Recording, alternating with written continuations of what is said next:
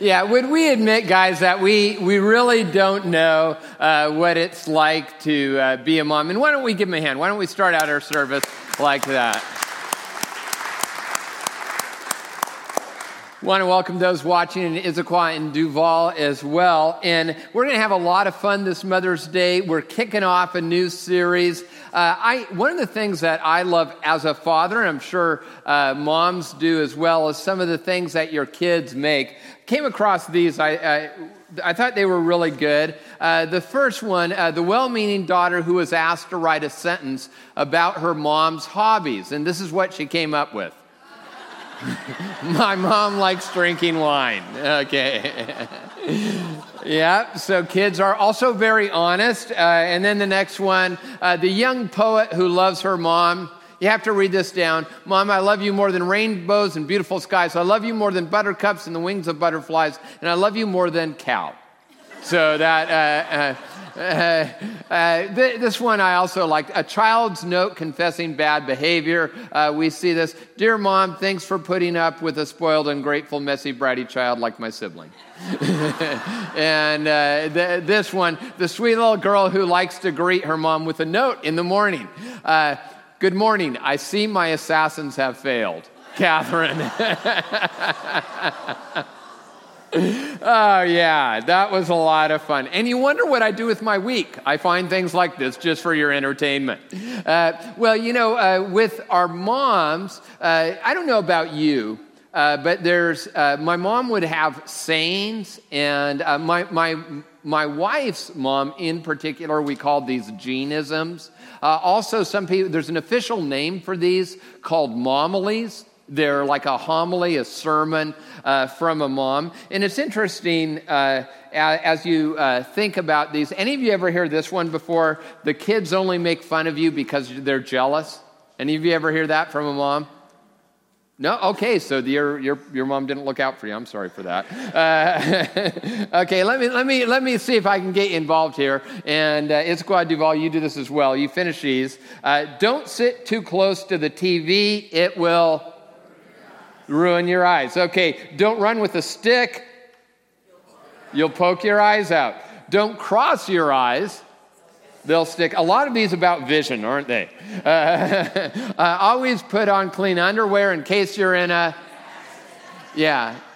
Mom, couldn't you be worried a little more about me? If I'm on a gurney, I'm not so much worried about my underwear at that point. And then there's this famous all-purpose homily that you ask, why should I do it? And she says, do it because I said so. Yeah. And do you know that there's, in a sense, some biblical support for that? Some of you aren't going to like that if you're a child here today. But we're going to look not so much from a child's perspective as I kick off this new series. We're talking about doing something great. And we're looking this week at being a great kid when you're no longer a kid.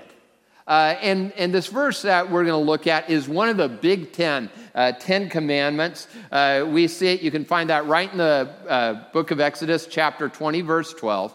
It says, in fact, why don't we read this out loud together? Can you do that today?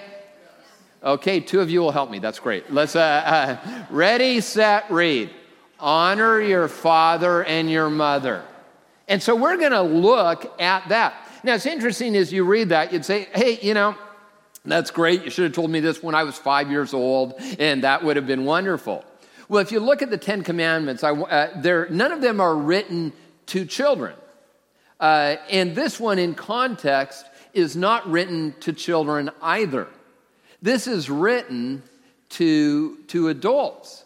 And so we're going to take a look at that and what that means. It's interesting if you are familiar with the 10 Commandments. You've heard of them, I'm sure. I won't ask you how many of them you know. But the first 4 have primarily to do with a relationship with God.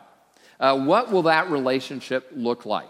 And it's interesting, then it goes into the next 6. And the first one, and there's really this sense of importance attached to really where it is.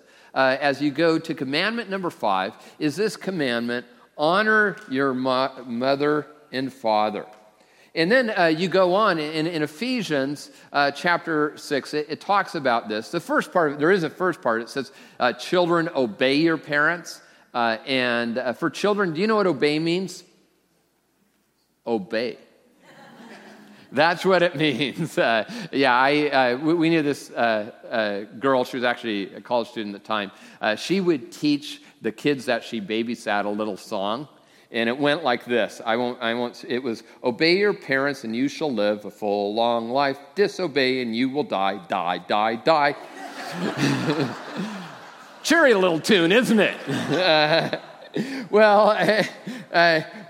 This is really important, and not so much maybe a physical death with it, but there's this sense of priority of this. Now, on Mother's Day, of course, this is a real appropriate time to be talking about this. But why do we need to get this right? And before we get down into the details of sort of, the troubles with it, how to live it out, why do we need to get this right? I want to look at a few things just pretty quickly. The first one is that God promises you to bless you. He promises to bless you. In fact, if you read in that, the book of Exodus chapter 20, not a bad section to read. There's this promise given that that God will bless his people in the land when they do this. Now, why is that so important? Have you ever met people who are still rebelling against their parents' authority? I've met 48-year-olds who are rebelling. And what I've noticed is that there's a pattern of rebelling against authority when it comes to an employer, when it comes to just people in society. And it tends to be this unspoken thing in someone's life that is always a problem. In fact, I've seen people succeed in the business world, but because they have this thing, they never came under their parents' authority, they're rebelling against authority, they'll get someplace and boom, the career takes a big hit. So it's really important. We're also setting an example. Here's a great reason to show grace and love to your father and mother. You're setting an example.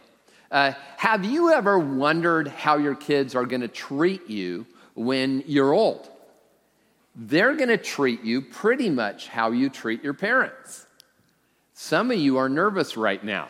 And so if you're not setting an example, you better have amazing long-term care insurance. Also because God commands it. God says that this is one of the things that we're to do. Now, it's interesting. Have you ever wondered why God commands it? Some of you say, hey, this is really difficult. God, one of the 10 commandments is don't forget to breathe. Why? Because we're going to breathe naturally. So why would God command us? Because he knew we would have a tendency to dishonor our mother and father. And there's many reasons for that. And we're going to look at that in just a moment. If you're looking at that, you might say, as I look at my childhood, it was wonderful. Some of you would say, I feel more like I'm in recovery from my childhood. And so how do we navigate that? There's actually an example given in the Bible. And I want to look at this account just briefly. And it's not an account of a mom, because we wouldn't want to show the example of a bad mom on Mother's Day. That wouldn't be good. So we'll show the example of a bad dad. So I know all the moms will be happy about that. But really you can apply this to any parent. And it's very interesting as you look at this account, maybe in a way that you've never looked at it before. There's a book of this guy, there's an account of this guy named Noah, and this is really where the ideal of God's command meets real life. The account starts with Noah really being the hero. In a world where people were vile and rebelling against God and sin reigned and they were brutal, it says this in Genesis 7:1. The Lord said to Noah, "Go into the ark, you and your whole family, because I have found you righteous in this generation." That's a pretty powerful statement, isn't it? He's saying, okay, of all the people of the earth, you're the best one. And wouldn't that be, if that could be said of your dad or mom, if God said, yeah, I looked over, okay, there's 7 billion people, yours is the absolute best. You wouldn't even need to buy the t-shirt, world's best mom or world's best dad. It would be God saying that about them. So he was a real righteous, godly person. And then there's the account of the flood. And in that narrative, now some of you might say, hey, I'm not so sure about that, if I believe about that flood or not. And you can believe it or not. You can think it's an allegory. I believe it's true, by the way, because Jesus believed it was true, and also because of the part that comes next. If the part that comes next is so crazy that if you were making up a story, you totally would have left this out. And so that's another reason. Well, we read first that Noah built an altar to the Lord after God delivered Noah from this flood. Noah's a faithful worshiper. He loves God. God continues to bless him.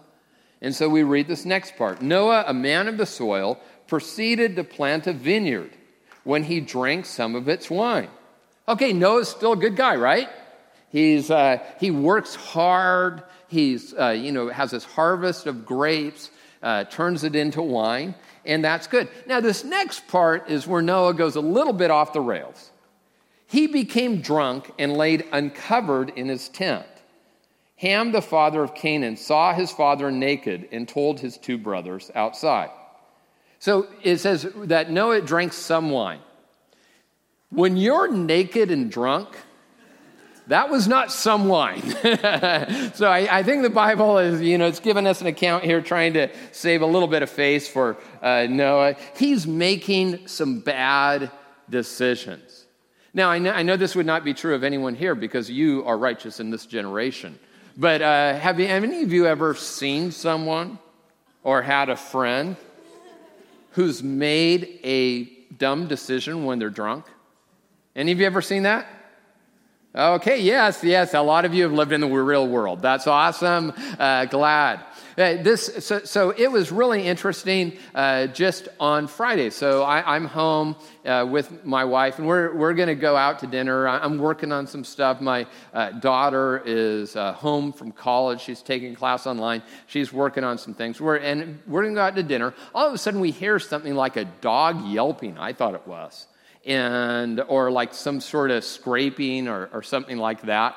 And so I was pretty concerned about it. I thought it could be something dangerous. So I asked my wife to go outside and check what it was. And because she's fierce. So I didn't ask her to. Actually, she went outside. And literally, I did sort of sit inside. And I was just like, okay, I didn't think it was really anything. A few minutes later, she's not coming out, and I'm getting worried about my dinner plans. So I go out. I go outside.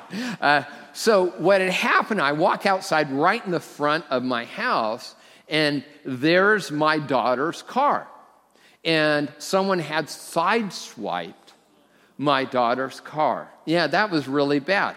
And then that person rear-ended, just like a half block down, my neighbor's car.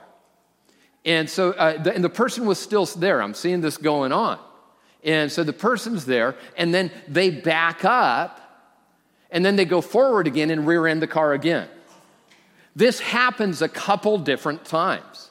Now, I'm not sure if when they knew what drive was, because he started just going forward and pushing the car. My neighbor comes out and is not pleased, really, at this point. Now, I don't know. I was just making an assumption. I could be wrong. I'm thinking this guy could have been drunk.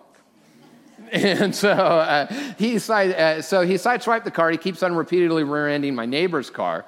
And my neighbor comes out and says, stop. The guy is like he's going to pull away. He says, don't make it any worse than it is. But the guy's just all acting. Oh, did I mention my neighbor's an FBI agent?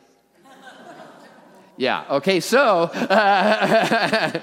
people, this is how going on for a while. Like literally, this neighbor. By the way, our neighborhood, we really never got together. We got together in this moment. Because this has happened over a period of time. We're calling the police and everyone's calling 911. Hey, and it's interesting. I live up in Sammamish, and usually if you go like 4 miles per hour over the speeding limit, they send the entire department. But right now, no one was coming. It was sort of interesting. I don't know, maybe someone had run a red light or something. But anyway, it happens, and no one's coming really for about 10 minutes or so. And we're saying, hey, this is happening. We're worried. There's kids in the neighborhood. Finally, the guy backs up, nearly hits a few people, takes off, makes it down a little while, and then he goes into a real wealthy neighborhood, crashes, and the police were there in like 30 seconds. Anyway, I'm kidding. No, I'm not. That's what happened, and so I went to investigate. I want to take a picture because I knew that there would be a little bit of an insurance claim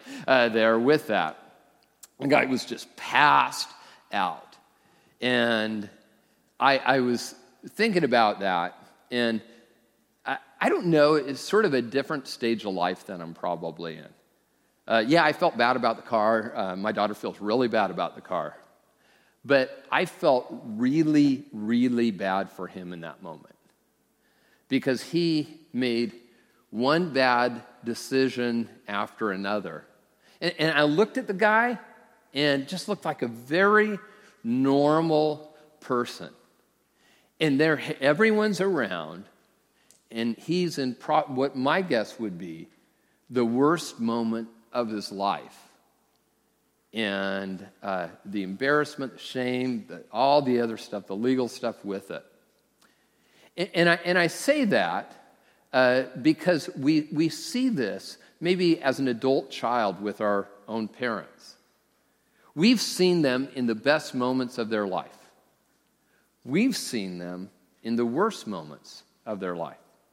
So I want you to get what happens next here. It says, but Shem and Japheth took a garment and laid it across their shoulders. Then they walked in backward, and they covered their father's naked body. Their faces were turned the other way so they would not see their father naked. I'm sort of uncomfortable with how many times the Bible says naked there, but that's an aside. And so, but you have, I mean, it just because in the images, and that's not good. Anyway, so I'm like, hey, so here's this old naked guy laying, he's an old guy. He's an old naked drunk guy laying in a tent. It's not pretty. And one of the sons says, see, righteous in this generation, know-it-all dad, can't even live up to what he asked us to live up to. But the other two sons have a completely different spirit.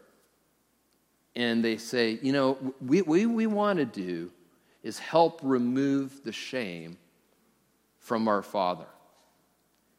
And see, my crucial decision in this is, do I celebrate the best moments or remind them of their worst ones? See, that's part of what honoring your father and mother is about. See, God gives the command because there's not only examples of this in the Bible, but there's examples of this in real life. And maybe you say, that's my story. Well, God would want, and with the time we have left, we're going to look at sort of how to honor our parents. And I prayed about it, thought about it. I don't want it to be too ethereal. I want to look at what would it be like if we took God seriously and we live out this command to honor our mother or father. Some of you would like have, my wife and I, my mom's alive, the rest of our parents have passed away at this point. And maybe there's someone else that you'll be thinking of as you look at this. For many of you, you do have a parent that's still alive. I think one of the most powerful things we can do is accept them for who they are, but not accept them for who we wanted them to be, not even accept them for who we needed them to be, but accept them for who they are. What does Jesus say about this? He says, do for others what you would like them to do for you. By the way, this doesn't mean condoning bad behavior. As I say this, I know that there's going to be a subsection of you, and you experienced abuse of some kind at your parents' hands. I'm not saying to say it never happened or that was okay. But it does say this, Galatians 6:2, carry each other's burdens, and in this way you will fulfill the law of Christ. You know, one of the things, if you know your parents well, they're carrying around usually some burdens. And it's maybe something they wish they could have done for you. It may not be any terrible sin, just something that they wish they could have done for you. They wish they had never done, someone they wish they would have become.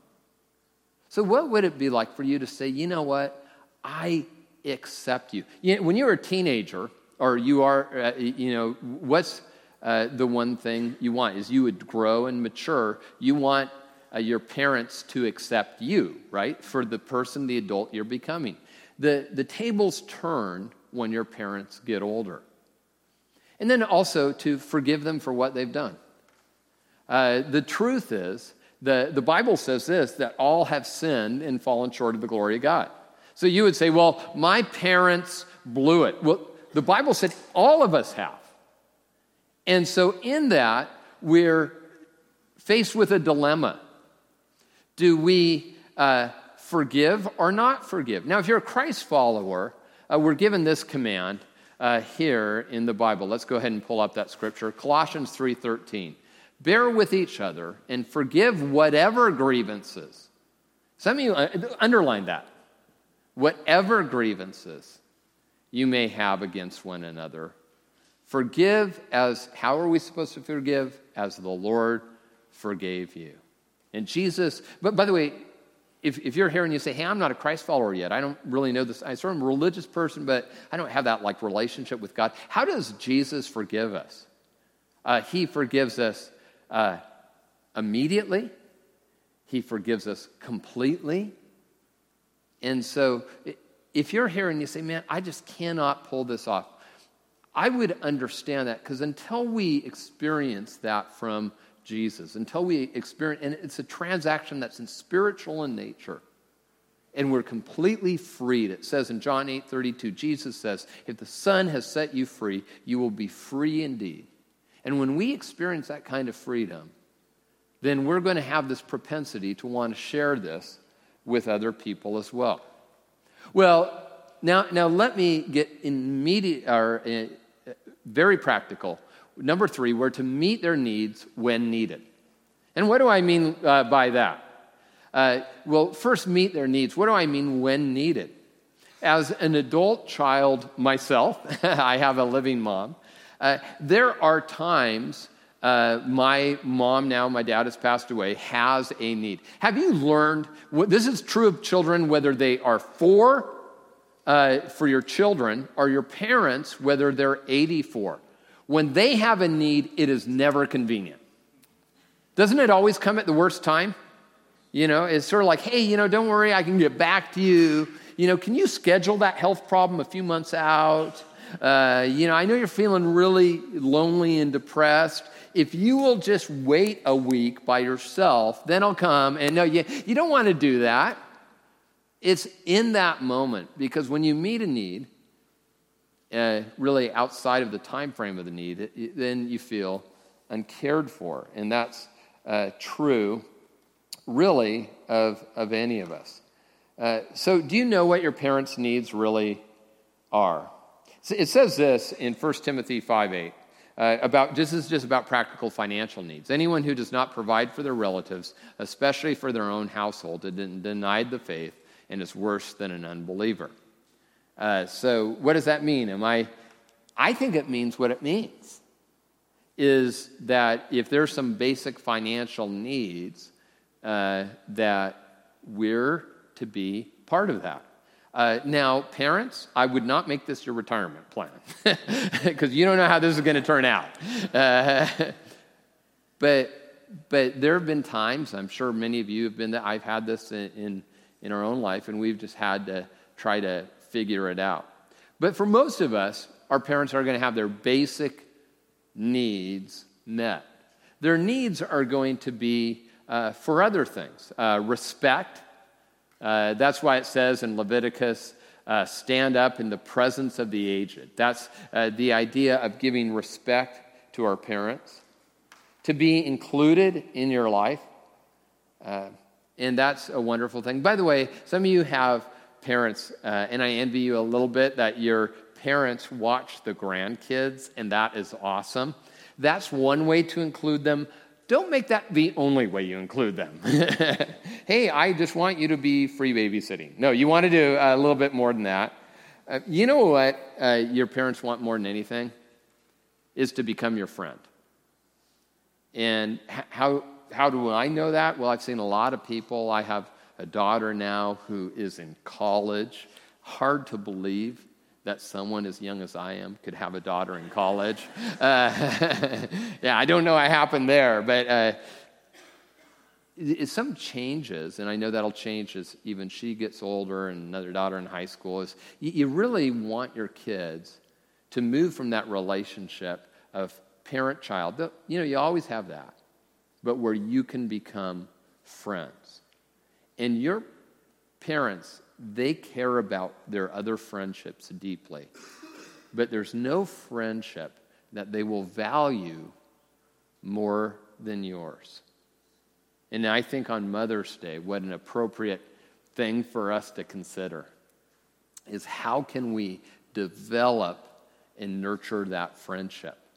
Like any other friendship, find out what they like, find out what their passions are.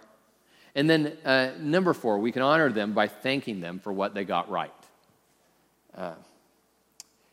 You might say, well, that's easy. My parents got a lot right. Or you might say, hey, that's hard. And I know some of you say, that's really hard. I'm not sure what they got right. They got something right. It may be a very little thing. We're just going to find out how smart you are if you can figure this out. And some of you, I would say, are probably in a place where you find yourself distant from your parents. Now, if that's their choice, I would say, that's something you're going to have to navigate. If that's your choice and you're a Christ follower, then I know that the Lord would want you to reach out to them in a way that's appropriate. I don't know what's gone on in the past. I don't know if it'll be come over. I don't know if it'll be a call. I don't know if it'll be a letter or an email. But God calls us to honor our mother and our father. We're to thank them for what they've done. It says in 1 Thessalonians 5:18, give thanks in all circumstance, for this is God's will for you in Christ. And as I said that, some of that's going to be, there's going to be mistakes, and those mistakes are redeemable. We're told in Romans 8:28, and we know that in all things, God works for the good of those who love him and have been called according to his purpose. One of the things I know as a parent, and I think moms more than anyone, there can be a lot of second guessing going on. What did I do right? What did I do wrong? And there can be these feelings of inadequacy along the way. We invited some moms in to just share some of those feelings and those challenges. Take a look at this.